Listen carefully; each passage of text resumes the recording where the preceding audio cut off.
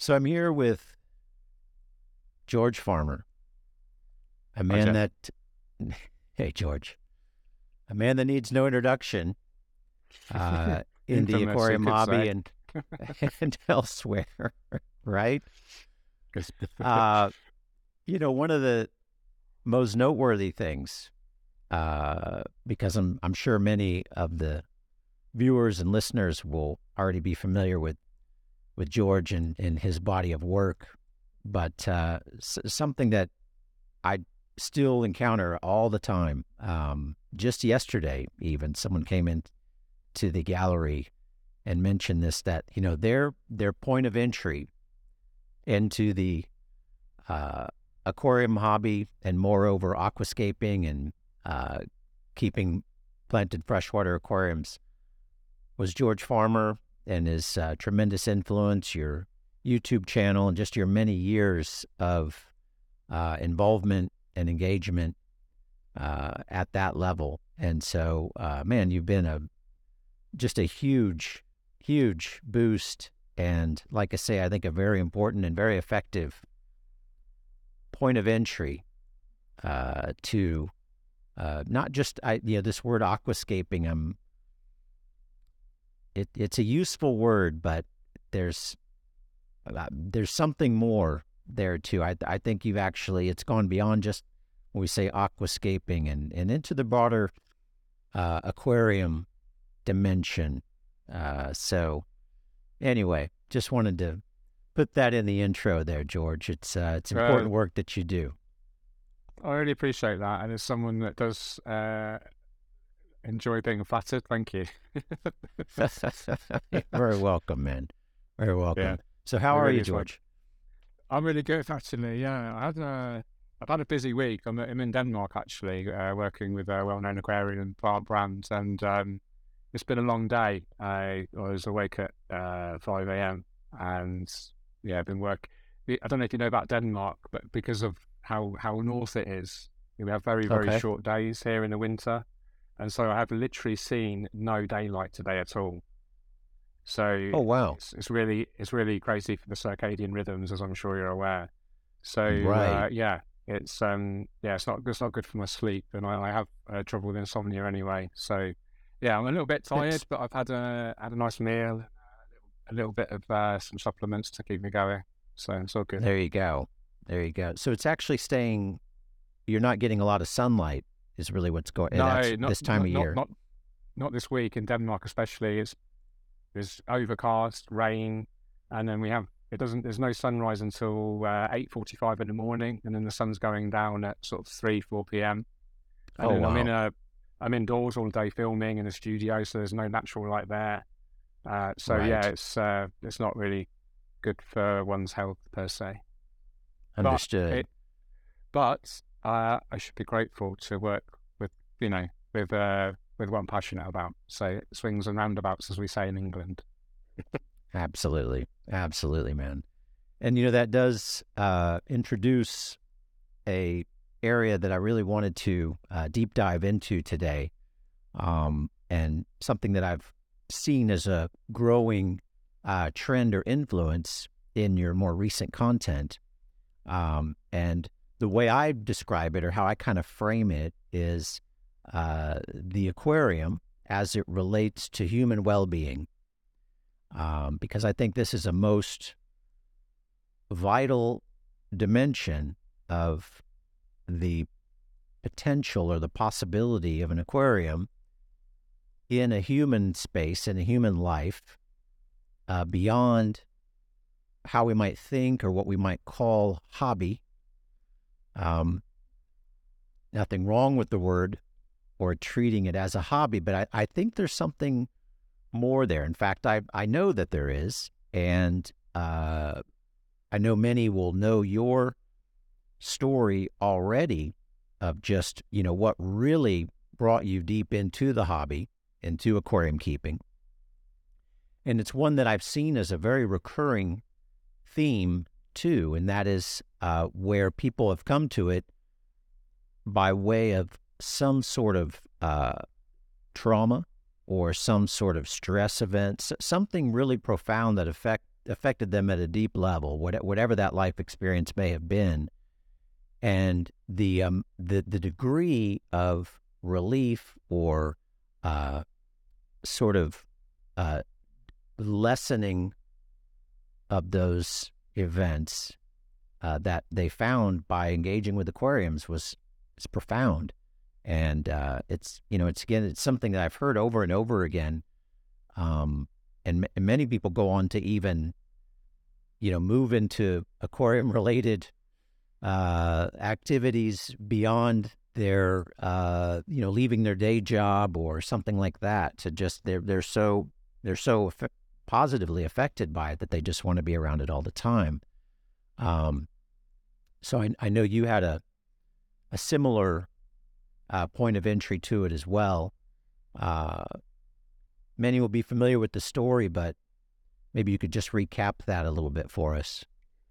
Yeah, sure. I tried to keep it short and sweet. So I was in the military and the Royal Air Force, and as part of my career, I did a bomb disposal tour in Afghanistan, and I got blown up in a roadside bomb, and I was a hobbyist at the time, and the bomb itself was just like a metaphor for a reset button, and I realised I was on the wrong path with my current marriage, my ex-wife, and on the wrong path with a career in the military. It wasn't in my mind what I was my calling, if you like, or wasn't fulfilling my potential as a human being, doing what I was doing, and no regrets actually, because it gave me a lot of life skills, the military, and my ex-wife gave me some experience, obviously, with being married, etc., and have a beautiful child, Florence, who's nearly 18. She's 18 in March, which is pretty hard to believe now. She's driving, got off to university soon. So, yeah, that gave me the opportunity to hit the reset button and start a new life as an aquascaper. Effectively, that's the short story. Sure. And I know, they're even pretty early on, just to give some sense of the history and how long you've been doing this. I mean, this was I wouldn't say pre-internet, but the internet was still fairly new, and we certainly there was no social media to speak of yet, at least in my earliest memories, of seeing your articles in the UK magazines and popping up on the various aquarium forums and that sort of thing. And so you also got pretty good at taking a photograph of an aquarium. I did, back, back before, when it was still, it's still a tech. A big DSLR camera, and you had to deal with high ISO. You were screwed. It was just so noisy. So actually, I learned how to use a camera through the aquarium hobby. I bought a DSLR specifically to take photos of an aquarium. So it's a really interesting path, and I've been a hobbyist for over 20 years now. Yeah, and a professional aquascaper for almost 10 years. Yeah, and so long time. But I was contributing. So Practical Fish Keeping was a 2005, 2006. Started contributing to those guys. So that was like the original. I guess like the original influencer, you could say, because I would approach brands and say, I'm a regular contributor to this magazine. If you give me free plants and free products, then it will get a plug in the magazine. They wouldn't actually give me money, but they give me products, which is similar to sort of an Instagram influencer. Now I get free fish food or a free filter or whatever to show off in their Instagram feed. But I'd show it off in a magazine instead of an Instagram feed instead.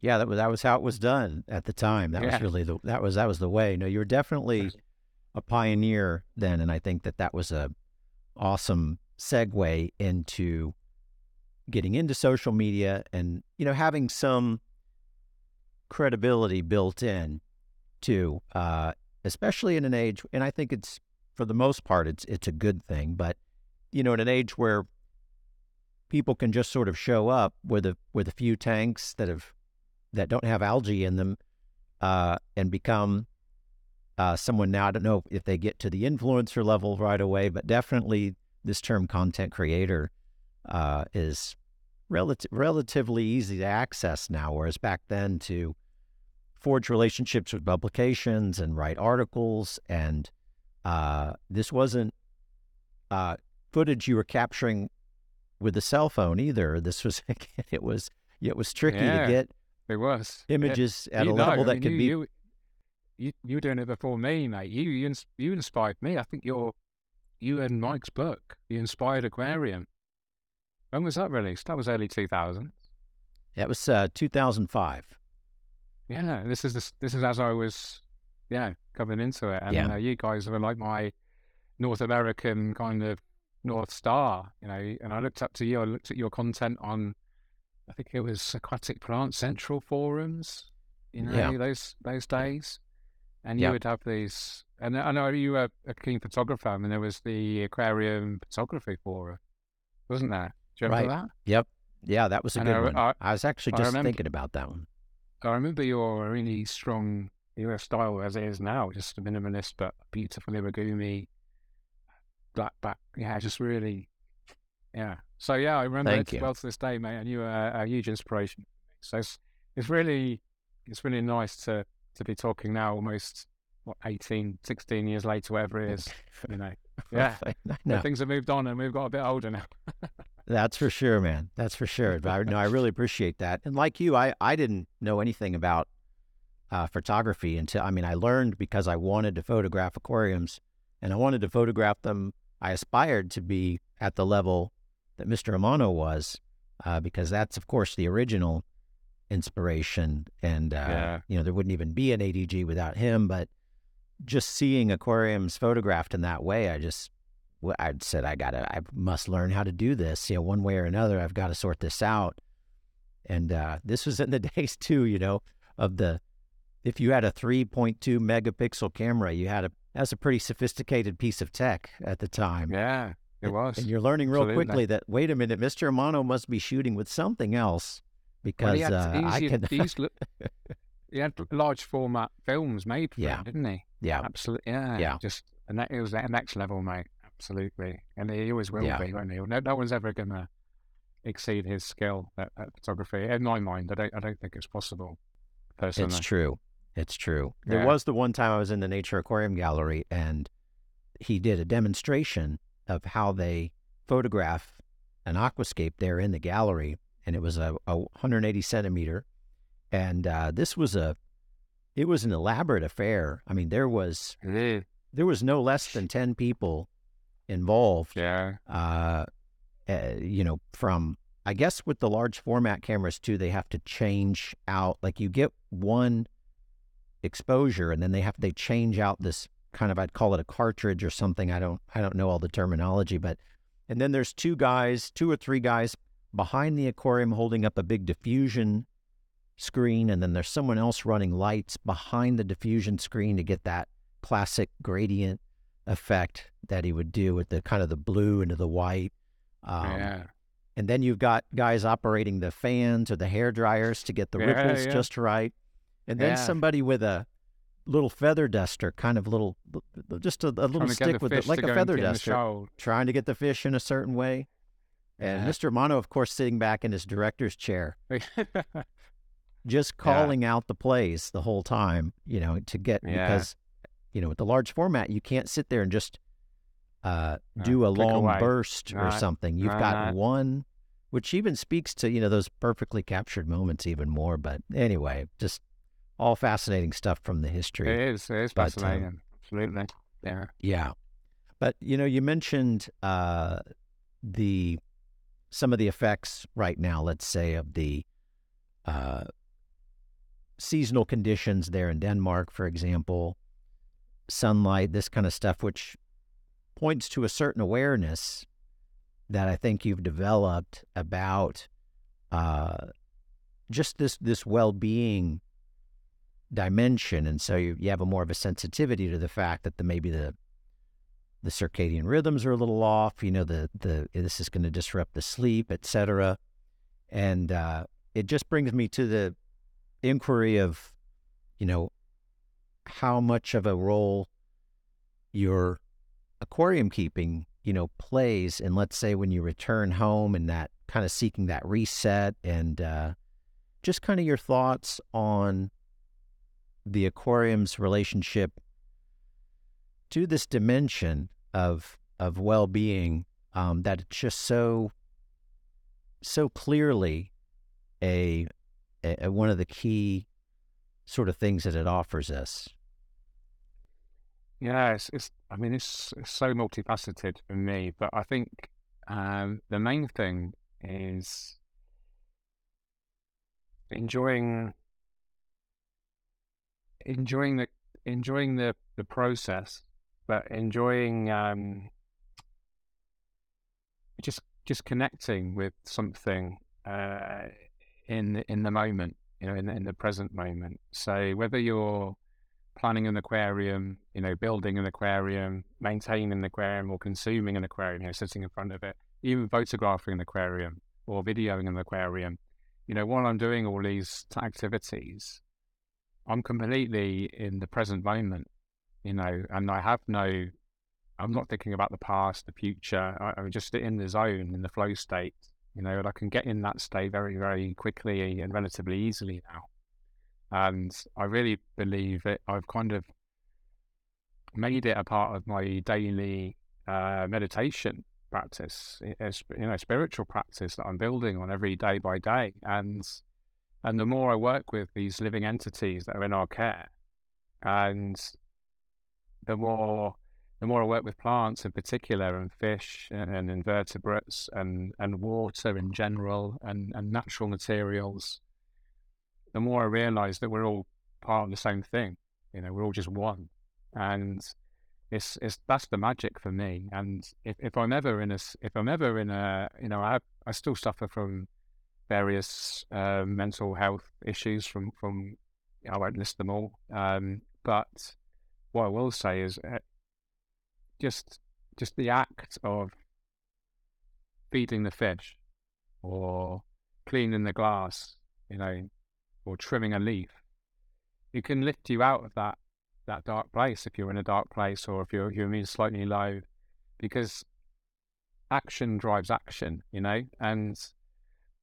I used to procrastinate so much and just used to make excuses not to do things, and used to self-soothe with various substances or alcohol, but actually it's keeping an aquarium and keeping it healthy and looking after this miniature universe. These living things are completely dependent on us, you as the aquascaper, as the aquarium keeper, and we have a responsibility to give them what they need to their welfare should be paramount. And by doing that, you're serving something bigger than yourself, and there's a real power, there's a real sense of ego death almost, because you're not just serving your own selfish kind of ego. I used to be obsessed with growing on YouTube, growing on Instagram, having just looking through the comments and only seeing negative comments and just all this BS. And you take a step back and you realize, why are you actually doing what you're doing? It's not to get the numbers. It's actually to live a good life, and you can, I believe, we as an aquarium keeper, as an aquascaper, can use that process to live a good life. And there's so many, we can go over many tangents, about aquascaping in particular. But yeah, aquascaping has taught me how to live a good life in essence, I guess. Wow. Yeah, no, that's a great way to put it. I like that a lot. I've always said it's a magical combination of things. I mean, you've got water. I mean, this body is, over 72% water. Yeah. So, I mean, clearly there's just such a resonance there. Then you have life. You have these little life forms in there that clearly have their own little isolation of consciousness as well. I mean, clearly they're alive.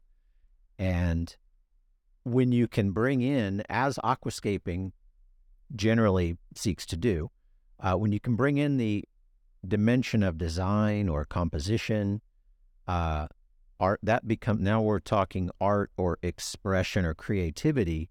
Wow, what a powerful combination of variables to be so effective at calming us down, if nothing else. Yes, And certainly.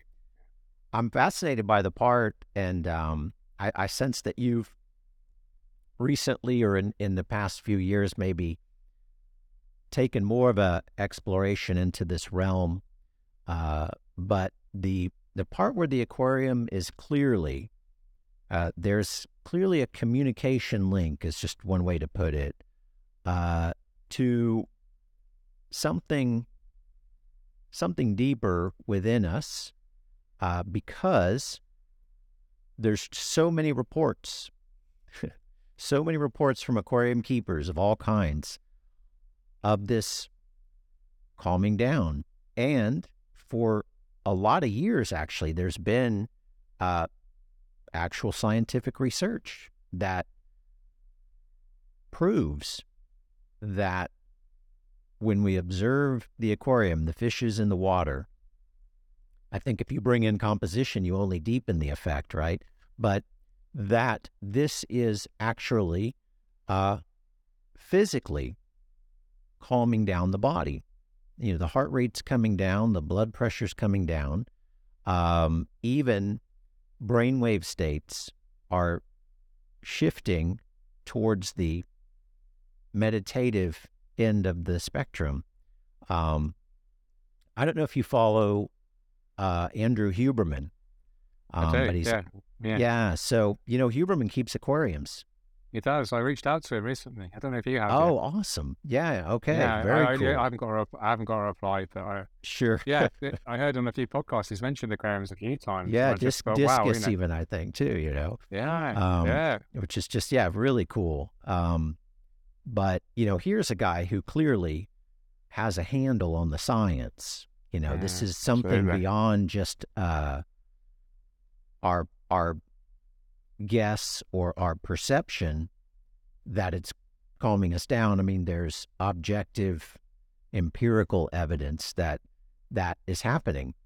And the point I would be trying to make by that is to say first to say, wow. And secondly, to note that when you observe the aquarium, when you interact with it, all the things that you just listed that have this soothing effect, that's not a doing. In other words, you're not saying to yourself, the self-talk in the head is not saying, I'm looking at an aquarium now, heart rate, please slow down. No, it's I'm all, looking I'm looking at an aquarium now, please body feel more relaxed. It just happens. And it's one of those things. I mean, it gets into the realm of just placing one's attention on something, as you said, that's in the now, in the present moment. But beyond that, there's clearly a communication link. And the aquarium is not the only thing that does this. I mean, there's many things in the world, but an aquarium does have this, as part of its multifaceted contribution to well-being.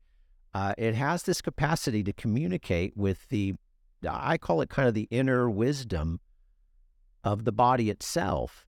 That's something beyond mind. This is beyond thought and thinking and self-talk in the head. And so I love when you pointed to sort of this ego death situation, because man, there's not a second way to put it. That's exactly what's going on.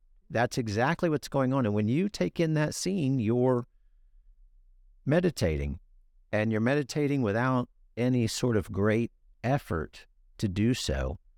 And I just think it's a very Zen style of meditation. It's the art of nothing almost. And you're right. It's all about quieting the mind. And I don't know how it works. I don't know the science. I'd love to hear Andrew Huberman do a whole podcast on it. That'd be amazing, wouldn't it? He did a It's beyond podcast with Sam science. Harris. Yeah, he did a podcast with Sam Harris recently. Did you hear that one? Oh, I have not, because I No, love yes, Sam Harris too. Big yeah, it's an Sam amazing Harris fan. Yeah. I think it was the first one this year that they did there. It was like a 3 or 4 hour. It was amazing. And it's the I only gotta one I've catch listened to up. in one sitting. Yeah, I absolutely. gotta catch up. So, yeah, the I don't know what it is, and I can't intellectually explain it, but there's the beauty. You don't need to intellectually explain it. I don't think it maybe needs to be, because you can just feel it. And if you just let yourself go, and I think this, as someone who's kind of used to be a bit of a perfectionist, always analysing the aquarium and go, what do I need to do next in order to make it look better? You know, where's the algae? You know, where's the unhealthy leaf? You know, to ignore that and just be present with it and just accept it for how it is. Maybe you spend a couple of minutes, you know, doing a health check, but then, you know, just sit back and, you know, I have a chair, you know, special stool next to my aquarium now, and then sometimes my dog will sit on my lap, and then I'll just sit there. Sometimes, because of my insomnia, it might be a bit kind of not completely animal welfare. 3 a.m, I'll put the lights on in the aquarium, I'll get my dog, and I'll sit there and just, you know, zone out, and it's just magical. And I can get into that state of arrival straight, you know what I mean by arriving straight away. You're just there, connected, you know, one to one, the oneness. You can feel it. I get the shivers right now thinking about it, and it's just magical. Yeah, and you can feel the heart rate when you become more kind of in tune with your own body and mind connection. You can literally feel yourself just, you know, relaxing, and then I'll put Betty to bed, and I'll turn the aquarium lights off, and I'll go back up to my bedroom, and then I'll go to sleep. Yeah. No, it's great. I just think it's an important thing that's often, it does get overlooked. I'm not totally sure why. I mean, I have sort of some theories, but I don't feel like they're very good ones. Just as far as like, of all the possible things, and as important as that one seems to be to so many people, how it's sort of been kind of overlooked. Maybe it's because there's not a lot that one can say about it, and it's not the flashiest content either. Maybe that's why it seems like it's in the background. I mean, even I feel like the aquarium marketing, the aquarium industry has never really put a hard focus on that aspect of it. Again, probably because they miss the connection, possibly, not all of them, but many miss the connection between the possibility of better marketing of their products through leading with this important aspect of the aquarium, as it could be a benefit to your health or your well-being, as opposed to, you know, how bright a light gets or how much water a pump moves around, this kind of thing. You know, it's sort of like, that's all sort of secondary to this really important thing that we all seem to be craving these days too. I mean, everybody, I think, is seeking greater peace of mind, greater inner peace by any means necessary, you know. Absolutely. But and so it's why it's a point that I love to discuss and bring up, especially when I've got an influencer on the line to maybe start a shift, and which you're doing already. I'm seeing you infuse your content with this dimension, and I just think it's really cool. Thank you. I don't know if you're aware. Do you follow Green Aqua, the YouTube channel? Green Yes, Aqua. yes, very much. Yes, big time. I did a video with them recently. It's just been published today. I'm not trying to plug. Well, I am plugging right now. Oh no, plug it, man. We did a video, and it's the philosophy of aquascaping. Yeah. And as we're talking about this and the mental health benefits and how you can use, you can use aquascaping as a source of meditation, flow state. And yeah, it was great. It was me and Balash, and we just set up a, 60p style aquarium. Awesome. And rather than talking about how to do it, we were talking about why we're doing it. And that was the Love whole it. theme, is why. Start with why, not how. We didn't talk Yeah. about the lights. We didn't talk about the filter. We didn't talk about the aquarium. You know, we just talked about why we're doing it. Why is it important, and how we can. Uh, the aim for me was to get the viewers just to perceive their aquarium in a different way, not just an object in their room to look at and enjoy and show off to their friends and feed the fish and aren't they pretty, but actually, connect with it properly, and then really use that power of now, to quote Eckhart Tolle book, just stay in the moment. Because, we're in today's age, we're just bombarded, I have to have all my notifications turned off on my phone because it's just, literally thousands a day. And, I've deleted my Instagram account for that reason, because it was just taking so much energy away from me. And, A bold it's just, move. yeah, but it's what's more important, right? Your happiness, or having 100 and odd thousand followers, you know. And if they like my content, then they can get it from other means, and other means in terms of putting more effort and energy into creating more meaningful long form content that I'm taking a lot more care and attention over, and actually using that mindfulness aspect during the creation process of creating the content, and then combining this, last couple of videos I've done, I've actually talked about mindfulness, overlaying, nice cinematic B-roll, and I think the two match perfectly. And, I'm sure you guys are going that way as well in some respects. Yeah. No, and that's admirable, George.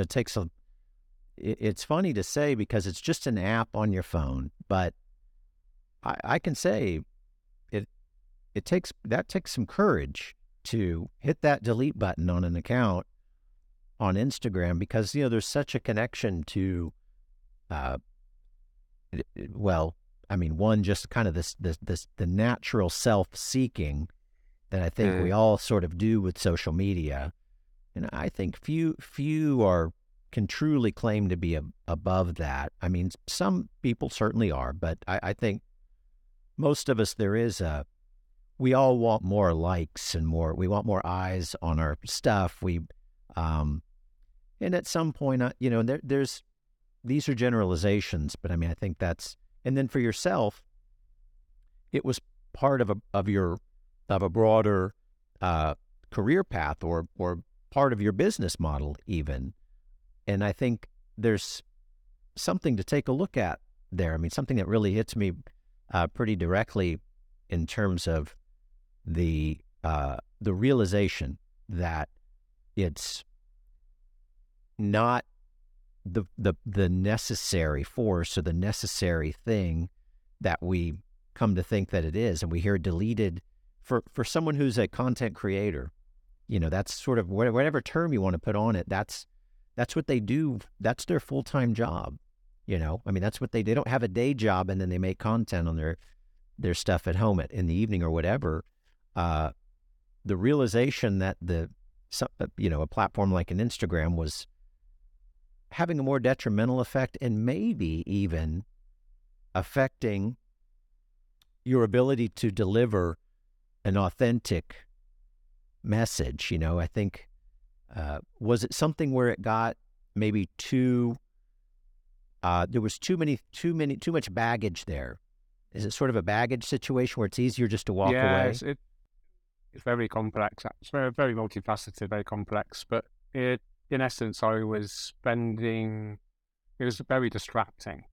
And I mean, like, distracting to the point of where I couldn't enjoy taking my dogs for a walk without thinking, oh, that looks brilliant. I need to take a photo of that and share it, as a story on Instagram, because it's natural and, the leaves look beautiful. And I'm using my creative mind, and I can make an argument for saying, I'm being an artist and I'm sharing my love of nature, but I'm not being present in the moment, Jeff.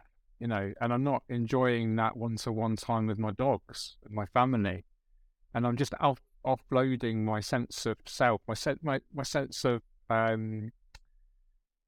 fulfillment. I'm outsourcing it to other external sources, and I should be getting it from myself, inward, not outward. And Instagram is just the perfect tool to distract me from being in the present moment. And there was lots of other stuff, there's some toxic people on there, which are in essence bullies, and I just couldn't be bothered to deal with them anymore. So I was just like, I don't need it anymore. I don't need it. I've got YouTube. I've got a book. I write for a magazine. I'm writing another book. I'm working with some great brands. I've met some great people. I've got a beautiful family, a beautiful home. I don't need Instagram. And actually, I tell you what, mate, it's the best thing I've ever done, deleting it. It's just given me so much more focus.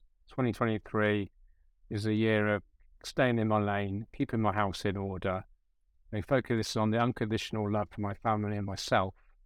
And Instagram was just a massive toxic dagger in the heart of all that. So taking that dagger out, and it's healed. So cheerio, Instagram. Wow, man. Wow. I was getting chill bumps as you were saying that. Yeah. Because it's something I've struggled. No, go ahead. It's a great platform, right? I've had some great friends on, and a great community, some real positive vibes, and there's still some brilliant people on there, great positive vibes, and nothing against these people, but it's just not for me. Yeah, for you, and that's the thing. And yeah, exactly. It resonates with me too, because I've, we sort of have a history of very inconsistent posting, and I've never really embraced it at the full level of trying to get more followers and all this sort of thing. But I can't claim, in all honesty, from the egoic perspective, I cannot claim to have, let's say, to resist posting for any sort of good reason. In other words, I didn't, or I should say that not posting gave me feelings of guilt and sort of a fear of missing out. That feeling always lingering in the background and sometimes I wouldn't have posted for weeks or months even. And I think every single day it became something that even though I had sort of broken the habit of posting, it was still bothering me that I wasn't. And I tried to just take a long look at that. And I tell you, it ends up more or less the same place every time for me. And I feel like it's such a blessing and something I'm so grateful for to have had the experience. But I realize that this is just mind. This is ego 101. What is it other than thought and thinking and the self-talk in the head? There's no actual... I would have to manufacture this guilt or this feeling of missing out, or somehow selling myself short by not posting on Instagram or Facebook or whatever the case is. And it's fine and I think a lot of people really, they enjoy it, or it's an outlet for them in some kind of way. And you can sort of tell those types too from the nature of their content a lot of times, because it just seems to be things they just posted sort of, or they posted it naturally, or it was just, it doesn't come off with any sort of attempt to do or be anything. And you can sort of take it or leave it. But, once you're involved at the level of branding or marketing, or it's such a different game. And I'm sure you've seen these, content creator, I've seen it with YouTubers even as well, where they reach a point where they'll do the big video where they come out and say, I've got to step away for a while. And they're usually citing some sort of mental health challenge that they're facing as a result of the pressure for content creation. Absolutely. And it's self-imposed usually. In Yeah, fact, probably 99% of the time. And it's just, like you say, it's the self-talk. And yeah, burnout's a real thing. I was almost there at the end of last year. I said before we started recording, I think 5 or 6 trips to North America. That going back to the wellness thing, that amount of time in an aircraft, the time zone shift, the circadian rhythm shifts, it's really hard to eat well. And I'm really a big fan of good nutrition. It's really hard to eat well in North America. No disrespect. But if you're living in an it's true. exhibition center, Yeah, there's no like Whole Foods down the road. There's, yeah. you've got everything's, anyway, no disrespect to you, No, no, no. to You're your, right. to your Trust guys, me. but Oh, it's trust really me. hard. It's really, really hard. And I'm not getting, I'm mid 40s, and I'm not, I have to look after myself. And if I want to live a good life, which I'm trying to do. So, yeah, for that reason, no more travel to North America this year, more than likely. So it goes in my mission of staying in my lane, keeping my house in order, Sure. focusing on UK stuff, European stuff. I mean, it's literally an hour flight to London and then an hour in the car home. So I can door to door 3 hours from where I am Right. now to home, and 1 hour shift in the time zone. So it's fairly straightforward. But North America, mate, it's just, and those exhibition centres, oh my goodness, no natural light, all the fluorescent lights in the world, all the LEDs, all the noise. Everyone wants your attention. Everyone wants a selfie. Everyone's looking at it, and it's great. Don't get me wrong. What a great, very privileged position to be in. That people want to watch me work, and and I love spreading the word of aquascaping, of course. But it does take so much energy, and I experienced that last year. Absolutely. Yeah, the energetic part of it is definitely a challenge. And I like that you point to the possibility of a more authentic message, or that you're able to deliver your message, your content, your way, perhaps more authentically without as many distractions, or again, without sort of this relentless demand that Instagram would place on your time, and feeling like everything you were doing needed to sort of be captured. And it gives you it's in how it's potentially giving you a greater focus on exactly what you want to do, what you want to be, the story you want to tell, and which I relate to as well, just from I dared to put my time and effort and focus into creating an in-person experience in the gallery, in the ADG gallery, in what we call the Aquarium Design Store, and feel, again, I just relate to what you're saying so much, in that, and it's helpful to hear somebody that was in a position like yourself, that was able to sort of really make that bold step of saying, you know what, I recognize this as something that's not a positive force for me anymore, and sort of stepping away from that. And I don't know, it feels good. I think I think you are offering a potential sigh of relief for a lot of people out there to kind of go, okay, maybe I don't need to. Maybe I can take the pressure off a little bit. And if you enjoy it, that's great. But that it's not something one need feel, is the most No. important thing. But I love the part where you're able to get more of a focus, or the authenticity of your message is you're able to deliver that in a more Yeah, to concise summarize way.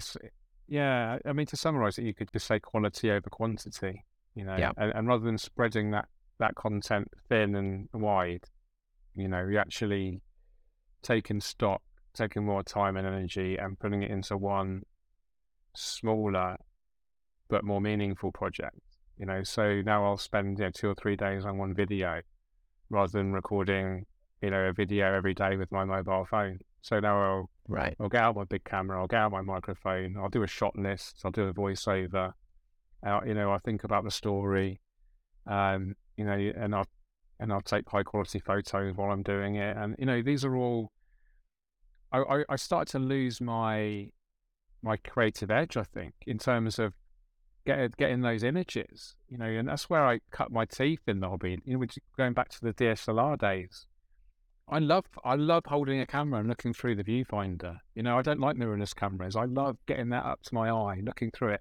I'm a military background, so it's almost like being a sniper, right? And you got it up in there, you're in the zone, there's no light anywhere, it's just you, the viewfinder, and what you're looking at. And there's a metaphor. It's just like in the moment, you're zoned in, you got your target, that fish is swimming, you're tracking it, and one shot, one kill. Not like with your phone, and you've got like live, and it's taking like 100 frames in a second, and you can pick which one, and you're like, brilliant, but there's no real skill or creative endeavor there anymore. And it's a tool, and it's great if you want to off the cuff just shoot something really quick, share it. That's fine. But for me, I was losing the spirit of what I was doing, and going back to sort of Amano, and his large format cameras. I'm not, I was nowhere near that level, but kind of putting that same amount of energy and effort into creating the best piece of art, that I could, and that's where I get my real dopamine now. I don't get it from getting 1,000 likes on a photo that I take with my phone. I'm ranting, but there we go. Yeah, no, it's true. And, when you point to Amano and the use of a large format film camera, too, it's a great analogy because, and one, he never abandoned that. I mean, right up to the end, that's how he was photographing everything, his nature stuff and everything. But it's definitely something where, again, it demands a certain engagement, a certain presence that is, it's just different when you're doing it with your phone. That's for sure.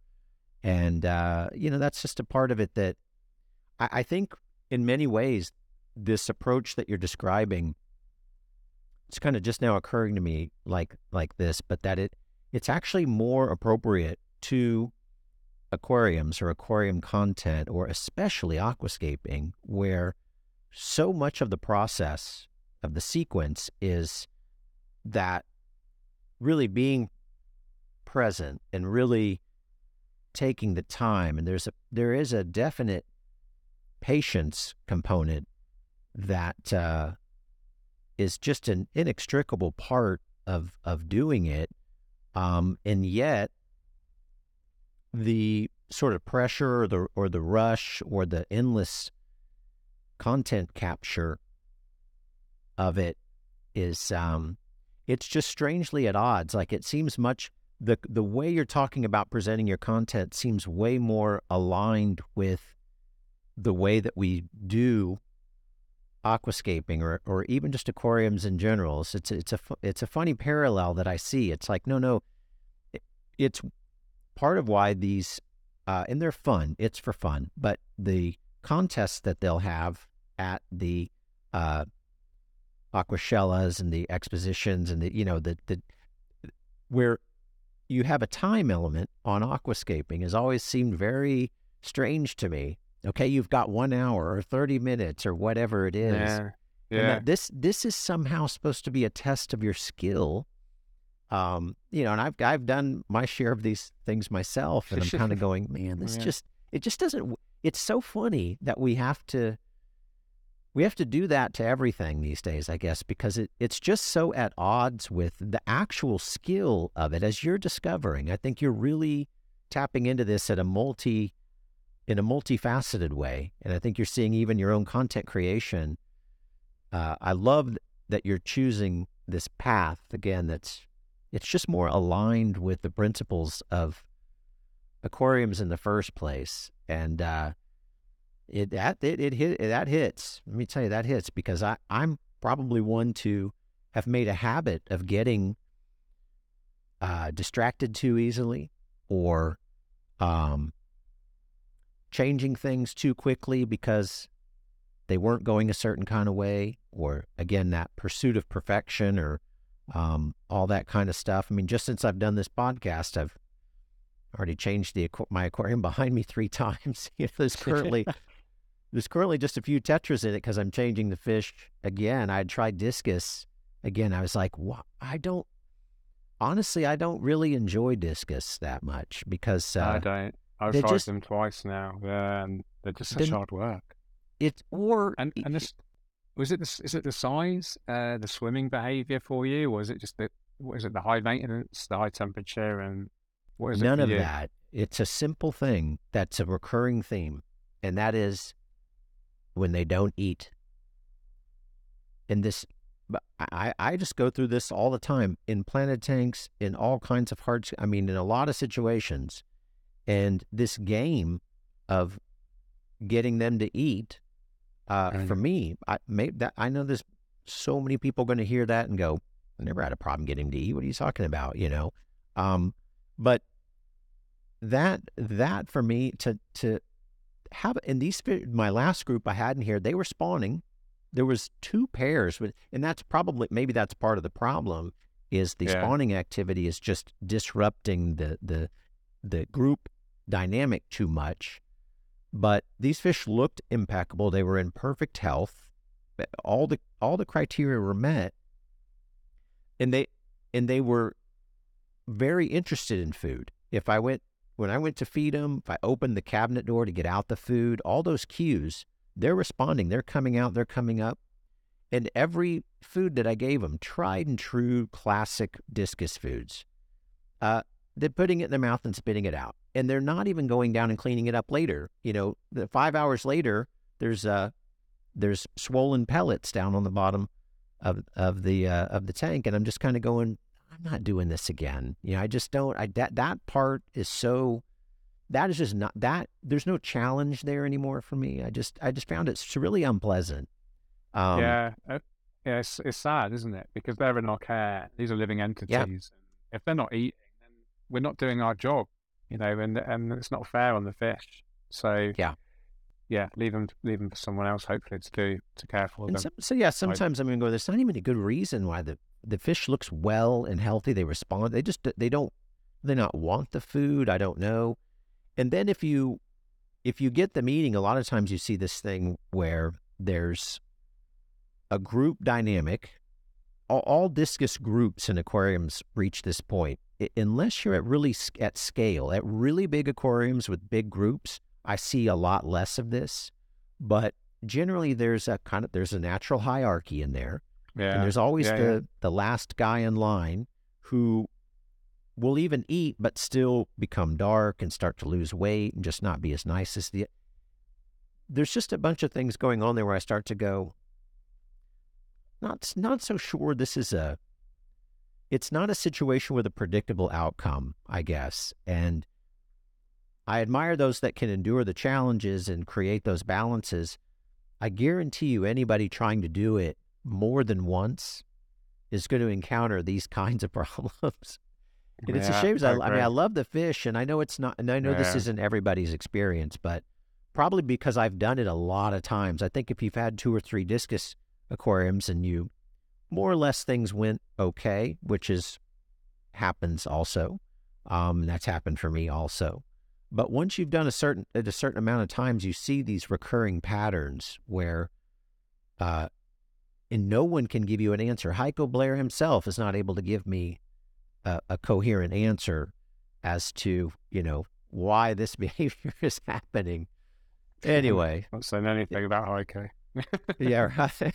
It's a bit of a tangent, but it's So what are you keeping? What are you keeping in there now then? Just tetras? There's a few tetras. Actually, today the fish the feature fish are arriving today this afternoon. Oh, nice. And it is tiger sebrums.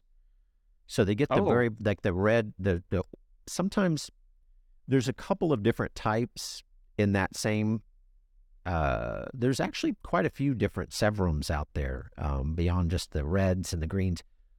These get that really dark orange kind of stripe, sometimes Nice. called orange shoulder or red shoulder.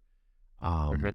Gorgeous fish with, to me, a lot of the depth and color and interest of wild discus even. I mean, Yeah, agreed. obviously a Yeah, yeah, completely different fish, but, I wanted something yeah. kind of large and with kind of that broad-sided body, but a fish that they will always eat whatever you give them very happily. They're easy to grow, kind of underrated for all of the sort of wow factor and demand for discus. Man, there's some of the other, larger, kind of more round shaped South American cichlids that are just stunning animals. I mean, really And beautiful. they're very intelligent as well. I love that interaction you can have with cichlids. I mean, I have Chindongo salusi, the classic, the yellow and blue male and females. I have Yeah, a beautiful collection now in my 300 litre, was 90 gallon, I guess. yeah. Yeah, and they're intelligent, and they know it's me. Anyone else that comes to the tank, they're not interested. I come to the tank and they go crazy for me, and I follow them around, and they're breeding, and it's a different part. It's different to aquascaping, of course. And it's almost like pet keeping, and we're talking about connecting with the animal of more of a one-to-one than the kind of Zen aquascaping modes that we have as well. But it's all about connecting, isn't it? It's all about connections, and yeah, fish. I've developed such a passion for the fish. I work closely with my friend Ty Streetman, and he's working on this amazing book project. And it's just really changed my mindset of actually, I used to just think about the escape first and then the fish shoot the escape. But now it's the other way around. It's like, think of the fish and then create the escape around the fish. And what a beautiful thing, because these are living things and they have a right to be looked after. They're not just a floating ornament, and It's true. they're actually living entities, and I'm not going to go down the vegan route or anything, but these are things that we should be looking after to the best of our ability, in my opinion. And I'm guilty of not doing that in the past, pumping up that CO2 until they're nearly like gasping and then just tweaking it down a little bit, none of that anymore. It's like the fish come first. Yeah. And that's sort of I think a pretty common arc that one would take if their first aquarium experiences were just based on high level aquascaping, where again it is a different mindset. And I mean, I've always had a passion for all kinds of aquariums and always done all kinds of aquariums, and I've made my share of mistakes, and I too have been very guilty of treating it too much as design or ornamentation or that sort of thing. It's something I've loved about having this podcast, and all honesty, is just on a real regular basis getting to have in-depth conversations with other people that keep aquariums. It's very naturally kind of deepened my respect or my just a certain gratitude for the fact that I'm keeping any aquarium at all in the first place. And it's kind of softened the edges for me as far as the demands on, just this sort of pure design pursuit. And I do still sometimes do that sort of thing, but I'm more mindful of the decisions I make about what fish I'm going to use, or, I do have some theories about totally domesticated fish. It's not a color form or anything that is from the wild. They're as far removed from the wild as your dog is from a wolf. A wolf. And Yeah. so, Yeah. so you wouldn't, there's no particular demand to build a natural habitat for a wolf for your dog in your backyard. I mean, there's no particular demand there, and your dog is perfectly happy to live off of your charity and eat the food you provide for it, sleep on the couch, the bed, with the soft places or whatever, and really doesn't want to be out in the cold and out in the rain and out in these other things. It's a domesticated Right. animal, and so for me, it's been developing a little more of a balance, and it makes me curious about your work with Ty, uh, because I know he's he comes from the biotope realm of It things, does. which, Yeah, yeah, it does. Well, we're combining the two. You got high-end aquascaping and influences of biotopes. They're not like super realistic biotope. We can use hard tap water. it's a We can vibe. use yeah, exactly. And it's just telling stories to hopefully get the readers to connect with a little bit more about everyday decisions. So for instance, let's think of an example. Cherry barbs, the natural habitats where cherry barbs come from is completely destroyed, pretty much. And luckily they're captive bred now here, Sumatra. And so if you kept, a lot of people keep cherry barbs. I put some in an aquarium today, in fact, coincidentally. And if you really care about, you're interested in your cherry barbs, so you might read the book and go, oh, that's where the cherry barbs come from. And their habitat's now decimated because of palm oil production.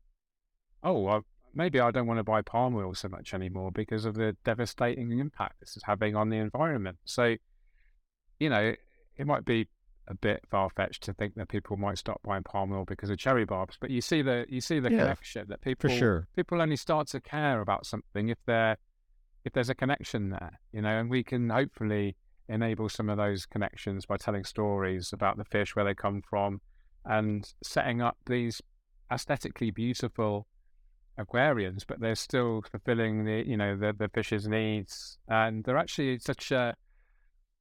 I mean, just for instance, we're using illuminated backgrounds, like you know what I mean. But we can have different color foils on to create Right. these really cool different ambience, and we're not necessarily using the leaf litter from the tree that lives in that, indigenous to that river but we can use something similar, and we're just creating these vibes. And I just think I don't know, it's just a really fascinating kind of way to take the hobby and just to Yeah. connect people, and stop kind of this consumer-based aquarium keeping where everything's Yeah. like plastic and fluorescent gravel and the typical entry into the hobby.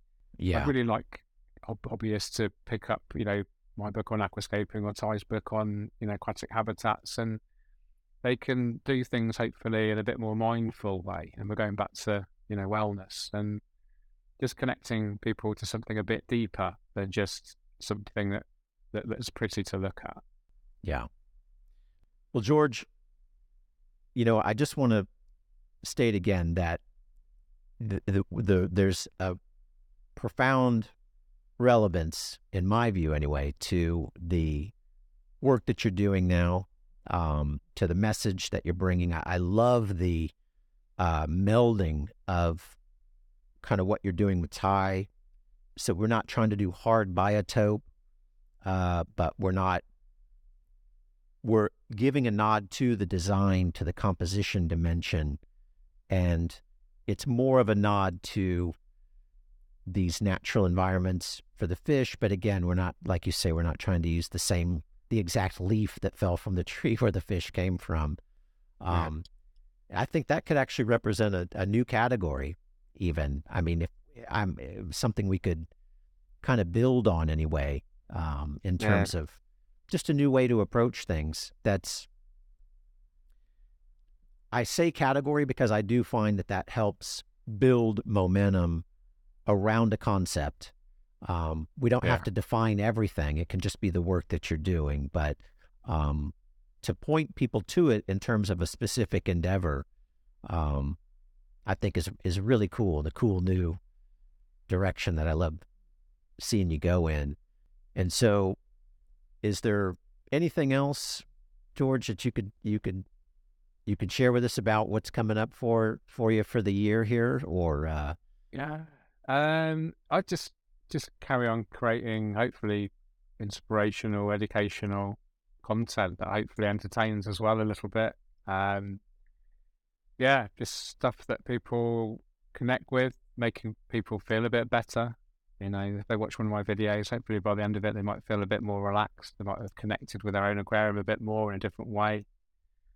And just have fun as well. You know, we've gone quite deep on stuff, but don't forget it's a fun hobby. You know, there's some brilliant Absolutely. people out there to work with.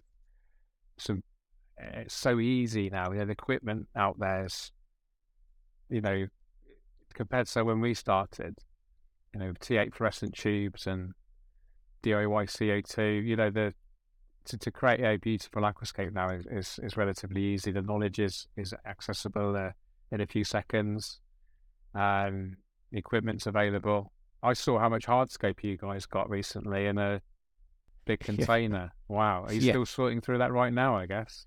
More or less. I've just redone like 7 new layouts in the gallery just because there was so much stuff that I was super Wow. inspired, and yeah. So But the only other, just to say, oh, I'm sorry, you go ahead.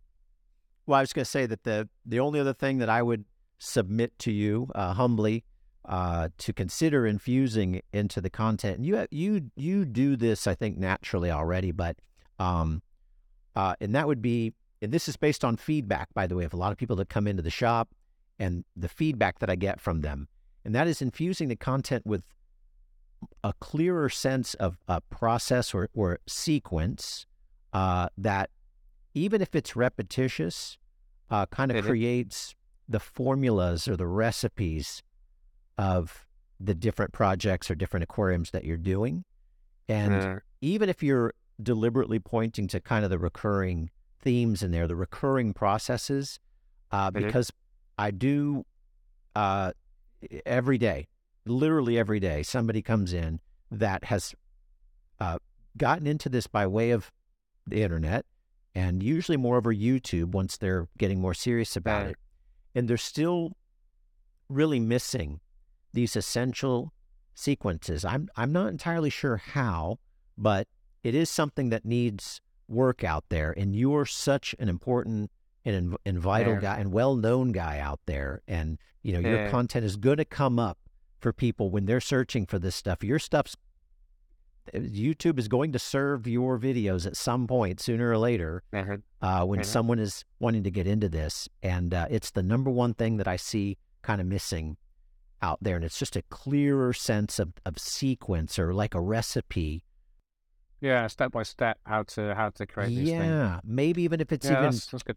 If there's a downloadable PDF in the description or something that kind of has a breakdown, anything that gives people a clear, because I still get the people all the time, George, they're trying to do the HC carpet in the 5-gallon nano with no CO2, and it's not going well. And they have watched so many videos, and it's not just a naturally occurring thing to them, that they may be missing essential ingredients, or it'd be like trying to guess how to make a certain dish as opposed to having a recipe.